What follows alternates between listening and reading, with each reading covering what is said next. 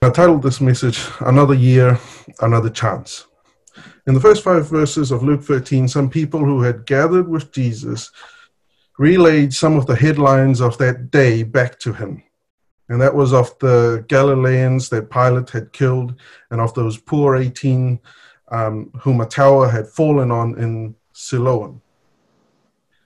And this stuff was headline news. It was all over Snapchat and Instagram and Facebook and that. And what's interesting, I found, was the way that they framed the conversation. They believed, as it seemed, that these bad things happened to these people because they must have been bad people also. Or at the very least, they were just worse sinners than the people who were relaying the news. Now, God's word reminds us, and we know that this isn't true. And Jesus corrects them pretty much immediately, because we know that bad things don't just happen to bad people, and good things don't just happen to good people. Yeah? And his word reminds us that the sun rises on the evil and the good, and he sends rain to the just and the unjust. Langi he la e te tangata mitaki mo te tangata kelea. Palauha e tangata mitaki, palauha foke tangata kelea. And in that sense, I believe life is not fair. And we know for a fact that the devil who roams the earth, he does not play fair. And in that sense also, I believe that we ought to be thankful that God isn't fair. Otherwise, you and I would have suffered the rewards that we actually deserved a long time ago. If God had repaid us the way that I believe would have been fair in his eyes, we would have been gone decades ago. But here Jesus corrects them, and he puts the question back to them. And then he says, he fires back that, no, that's not what actually happened. But he doesn't just finish it off with a, I tell you no. He does what he likes to do, and he elevates the situation or the conversation to a higher level. And he says, unless every one of you repents, every one of us repents, we will all find ourselves in a load of trouble. Then in further response to the discussion, Jesus tells the crowd a parable. And this parable, the parable of the barren fig tree, is what I wanted to share a little bit more about today. Now, you should hopefully be able to see the text up on your screens there. And I'm not going to read it word for word, but in a nutshell, there is a vineyard. The owner of the vineyard comes around every so often, and he inspects his vineyard. And for 3 years straight, there was this one particular tree that stood there and did not bear any fruit. So the owner tells the vine keeper or the vine dresser, I've been coming around for 3 years seeking fruit on this particular tree, and yet I find none. And he says, cut it down. Why do you let it take up so much space?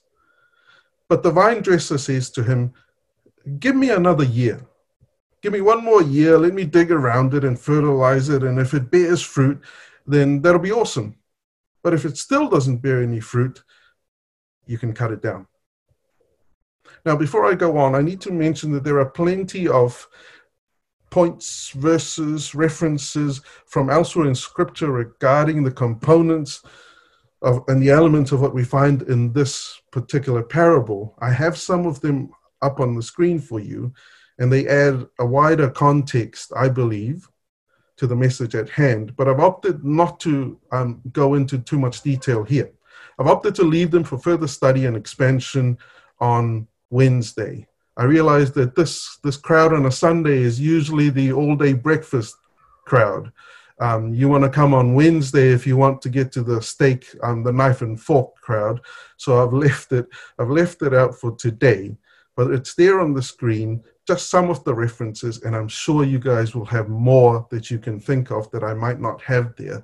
And these are great points for discussion, especially from a historical or theological point of view. And the parable that I'm focusing on also speaks directly to the state of the nation of Israel, the children of God, in that day, in that specific and particular day, especially in spite of the 3-year ministry of Jesus. But again, we'll save those expansion packages for Wednesday. And that's because I also believe that there are components in this particular parable that differ just slightly, but come to the same conclusions. And what I really wanted to do actually was bring this parable to life in today's terms and apply some practical elements for the current day and age. Are you all following me so far? Now, the components of the parable for us today, I believe, are what I've got up on the screen there for you. The owner of the vineyard is God. I believe that the vine dresser or the vine keeper is Jesus or the Holy Spirit. And the fig tree historically was Israel, but I believe it also relates directly to us today as children of God, grafted into the vine. And the figs, I believe, are fruits of the Spirit. The owner of the vineyard is God, and God has come around, I believe, his vineyard time and time again.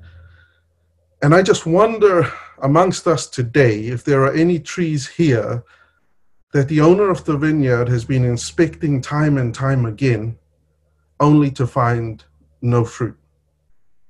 Or any fig trees in our various circles and vineyards that God has come seeking and yet found no figs. When I read this text and asked myself the same question, I asked myself the same question in the past week, and it was rather overwhelming. And I thought to myself, has God been around my life lately and found any new fruit? Have I, in this season, have I brought forth any fruits?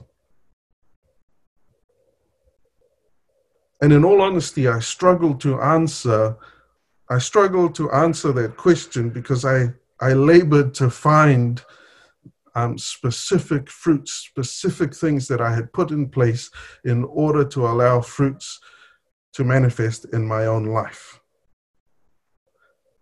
And 3 years in the text might not mean exactly 3 lots of 365 days. I believe they signify a season or a portion or a parcel or a pocket of time. But whatever those pockets of time represent, the owner of the vineyard is saying that I've been around and it should have matured further and brought forth more fruit by now, yet there aren't any. In 3 seasons, haven't found a church to call home. In 3 seasons, haven't taken any new Bible courses. In 3 seasons, haven't stepped out and tried to lead others to the Lord on the streets. These were some of the things that I had pondered and thought about in my own life, and I wonder if anybody else out there can relate to that. And we see the owner of the vineyard, he comes around and he says, cut it down. It doesn't deserve the protection and the care that comes with a vineyard. It deserves to be cut down. And to hit that point home further, he says, why do you let it take up space? In the King James Version, the owner inquires, why cumbereth it the ground? And cumbereth, I came to find out what that meant. And cumbereth means to make or render something useless. In other words, the owner is saying this fruitless tree is making even the soil it stands on useless. And I wondered how many people out in the world who go to church, how many people out in the world who are just there. And I wondered if any of us, am I just taking up space in the vineyard, not really growing, not really maturing, not really sprouting any new fruits? And I also wondered if we can get to a point where we're so complacent and comfortable in our own walks that we stump our own growth and ability to bear fruit season after season, that after a while we've become so comfortable we've just stopped. And when he inspects the branches of our trees, I wonder, will he find fruits or merely leaves? In Mark 11 that we read before, and it's again shown in Matthew 21, Jesus approached the fig tree. And I believe the word of God says that he was hungry. And he and his disciples came by a fig tree that had leaves, but when they got a bit closer, they found that there were no fruits there that they could eat and partake of. And what does the Lord do when he could not find any fruit? He actually curses the fig tree, saying, "Let no one eat from you ever again." And we know that in both those scriptures, it says that that fig tree withered and died thereafter. Again, it's a direct parallel and analogy of the state of the nation of Israel and of the Jews in that day. But I believe it adds another dimension to the parable that we're looking at in Luke 13. And I know some of us must be thinking, "Jeepers, Lord, how hungry or how hangry were you that you would curse a poor, lonely fig tree just because it had no figs?" But what I came to understand about the fig tree is that the fruits always bud and come forth before the leaves. And if we recall what we read earlier and what the scriptures say, it specifically says that Jesus approached a fig tree that had leaves. And I suppose the hope was to find fruit. In other words, it was a tree that should have had fruits by now because it already had leaves, yet there were none. So Jesus cursed it. And I wonder, are we trees that have fruits on our branches, or do we only have leaves? Do we give the illusion from afar that we are healthy, nourished fig trees, but upon closer inspection, we find no figs and no fruits on the branches? In the parable that we're looking at, I believe this is the issue of the barren fig tree. Year after year, season after season,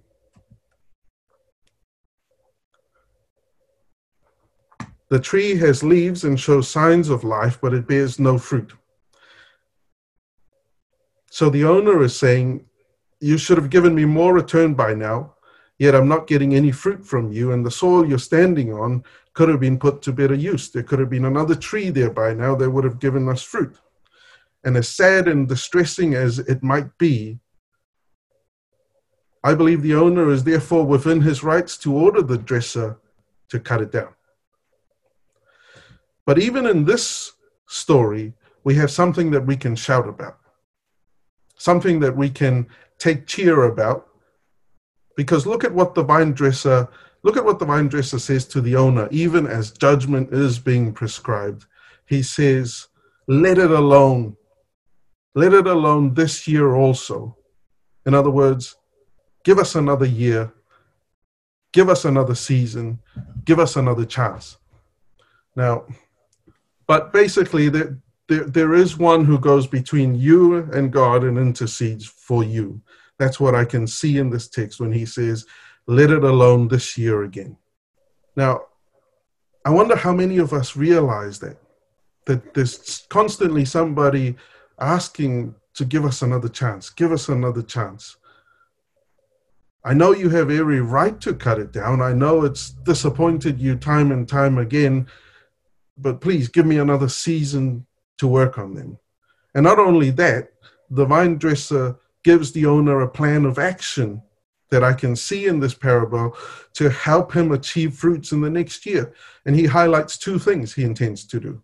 He says, "Let me dig around it and let me fertilize it." And I want us to note these 2 points, please.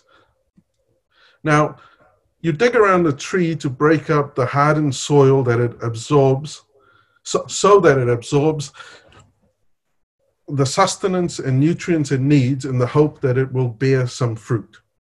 Yeah? In Hebrews chapter 3, we are told that if today we hear his voice, harden not our hearts. And I realized that there are some things in all of us, call them biases, call them habits, whatever you want to call them, but there's plenty that we have that's hardened our hearts about, we've hardened our hearts about these things.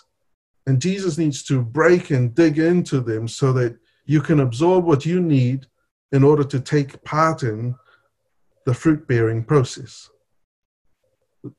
Then once that hardened soil in you is dug into and broken up, he says, and fertilize it. Let me give it some stuff that it can draw nutrients from that will help it to flourish and bear fruit. Now, when I read fertilizer, I thought of that Dalton's premium stuff in a sack that you get at Mitre 10, or that Yates Fry stuff that comes in liquid form, white and blue pallet stuff that they use in Newer. That's the fertilizer I thought of. But a quick look at the King James Version allowed me to refocus my lens, because in the King James Version it says, I shall dig about it and dung it. I thought about putting some photos up, and then I got to the part about dung, and I thought I wouldn't want to put any photos up of dung. But for those of you that don't quite know what dung is, it's manure. It's waste. It's poop. Yeah, it's stuff that comes out when all the good stuff's been taken out by either us or animals. But the fertilizer, I realized that the fertilizer that they're talking about in this text, it's not that stuff you can get from Bunnings. The fertilizer that they're talking about is that old school OG fertilizer called dung. It's that pungent, stinking, decaying stuff that you spread over the ground that somehow gives it all the nutrients it needs in order to sustain healthy growth. Someone must have been really bored when they found out about the growth that you could get from spreading dung out. I don't know how they came about that. But one thing I do remember is that it actually works. We went up to Tuapa a few times, and my grandmother, Nana Mata, she had planted some banana trees. And of all the places she could have planted some banana trees, she planted them out the back of the pigsty. And I thought it was totally ridiculous. Then one school holidays, we went up and we realized why it was that she had planted it in close vicinity to this pigsty. Because we had to get in there and take the dung out of where it was pushed to out the back and spread it out over her banana trees. And they grew and they brought forth some of the best bananas that we'd ever seen. And I wonder if we realize that in our own lives, some of that unsavory stuff can be exactly what God needs to provide us with the nutrients for fruit. Now, we might not like the smell and stench that comes with dung, but in it is stuff that is necessary for growth. And I know in my own life, there's been plenty that if I'd had a choice, I would not have picked to have gone through it. I would not have picked to have had it dealt that way to me. But God took me through some stuff that was hard to bear. He spread some unpleasant stuff over my life that was hard to take, but it was necessary for my own growth. And I believe Jesus is saying to us, let that tree have one more year, one more chance, one more season of hope, and some digging will happen. The Holy Spirit will be challenging and convicting and pursuing until that hardened soil softens. And when it does, let me fertilize it. Let me dung it. It may not be a season of lovely and rosy and affable encounters, but the end result should be life, should be life in abundance at that. And I realize some of us may have plenty of fruits. Some of us may have one or two. Some of us may have certain branches weighed down by the abundance of fruit, while the other branches on the other side of the tree are bare. Now, I'm not here to say that of any certainty about anybody. But what I can say is there's always more that could be done. There are always fruits yet to be brought forth in our own lives. And as the end draws near, as the rapture looms just around the corner, my encouragement to us today is to use this last season, use this last year, this last chance, whatever you want to call it, that God is giving us to grow fruits in our own lives and encourage the budding of fruits in the lives of those around us that will please and glorify the master of the vineyard when he comes around to see. And friends and families, the season we're in, this year that we have received, this opportunity that has been given to us, I don't know how long it spans for each of you. I don't know how long it will last for us collectively, but it is a chance. I believe it is a chance for you and I to pursue righteousness like we've never done before. It's an opportunity for us to invest our time in the things that grow fruits in ourselves and in those around us. And we must remember that where you're investing, wherever it is that you're investing, that determines what returns you're getting. And my encouragement for us, especially in light of what we know from this parable today, is also from the text that we read earlier, Ephesians 5, and it reminds us to walk as children of the light, aware of the fruits of the Spirit, and laying away of the unfruitful works of the darkness in the world. It reminds us that we are to walk circumspectly. That's what God's word says. And circumspectly means to walk cautiously and watchfully. And it tells us to be redeeming the time, basically making the most of every opportunity for Jesus, because the days are evil. It tells us to put aside all the unfruitful distractions of the world. The time that we have been given is valuable, and I believe that we must account for it one day, because we're not far from the end. And I always come back to John 9. It's one of my favorite verses in the Bible, where Jesus said, I must work the works of him who sent me while it is day. The night is coming when no one can work. And I believe it ties it perfectly to this parable. Now, again, a disclaimer. There's much to unpack in this parable. There's much yet to unpack. But my encouragement and the charge that I leave for each and every one of us today is to strive and pursue God like we have never done before. It is to seek and find new ways to ensure that we are bearing fruit in this day and in this age, so that when the Master comes again, he will know that there are fruitful trees amongst each and every one of us. That is my sharing for you today. But I thank God for the opportunity, and I thank you all for the time that you've given me today, and I hope that it's been of some blessing to you all. God bless you all.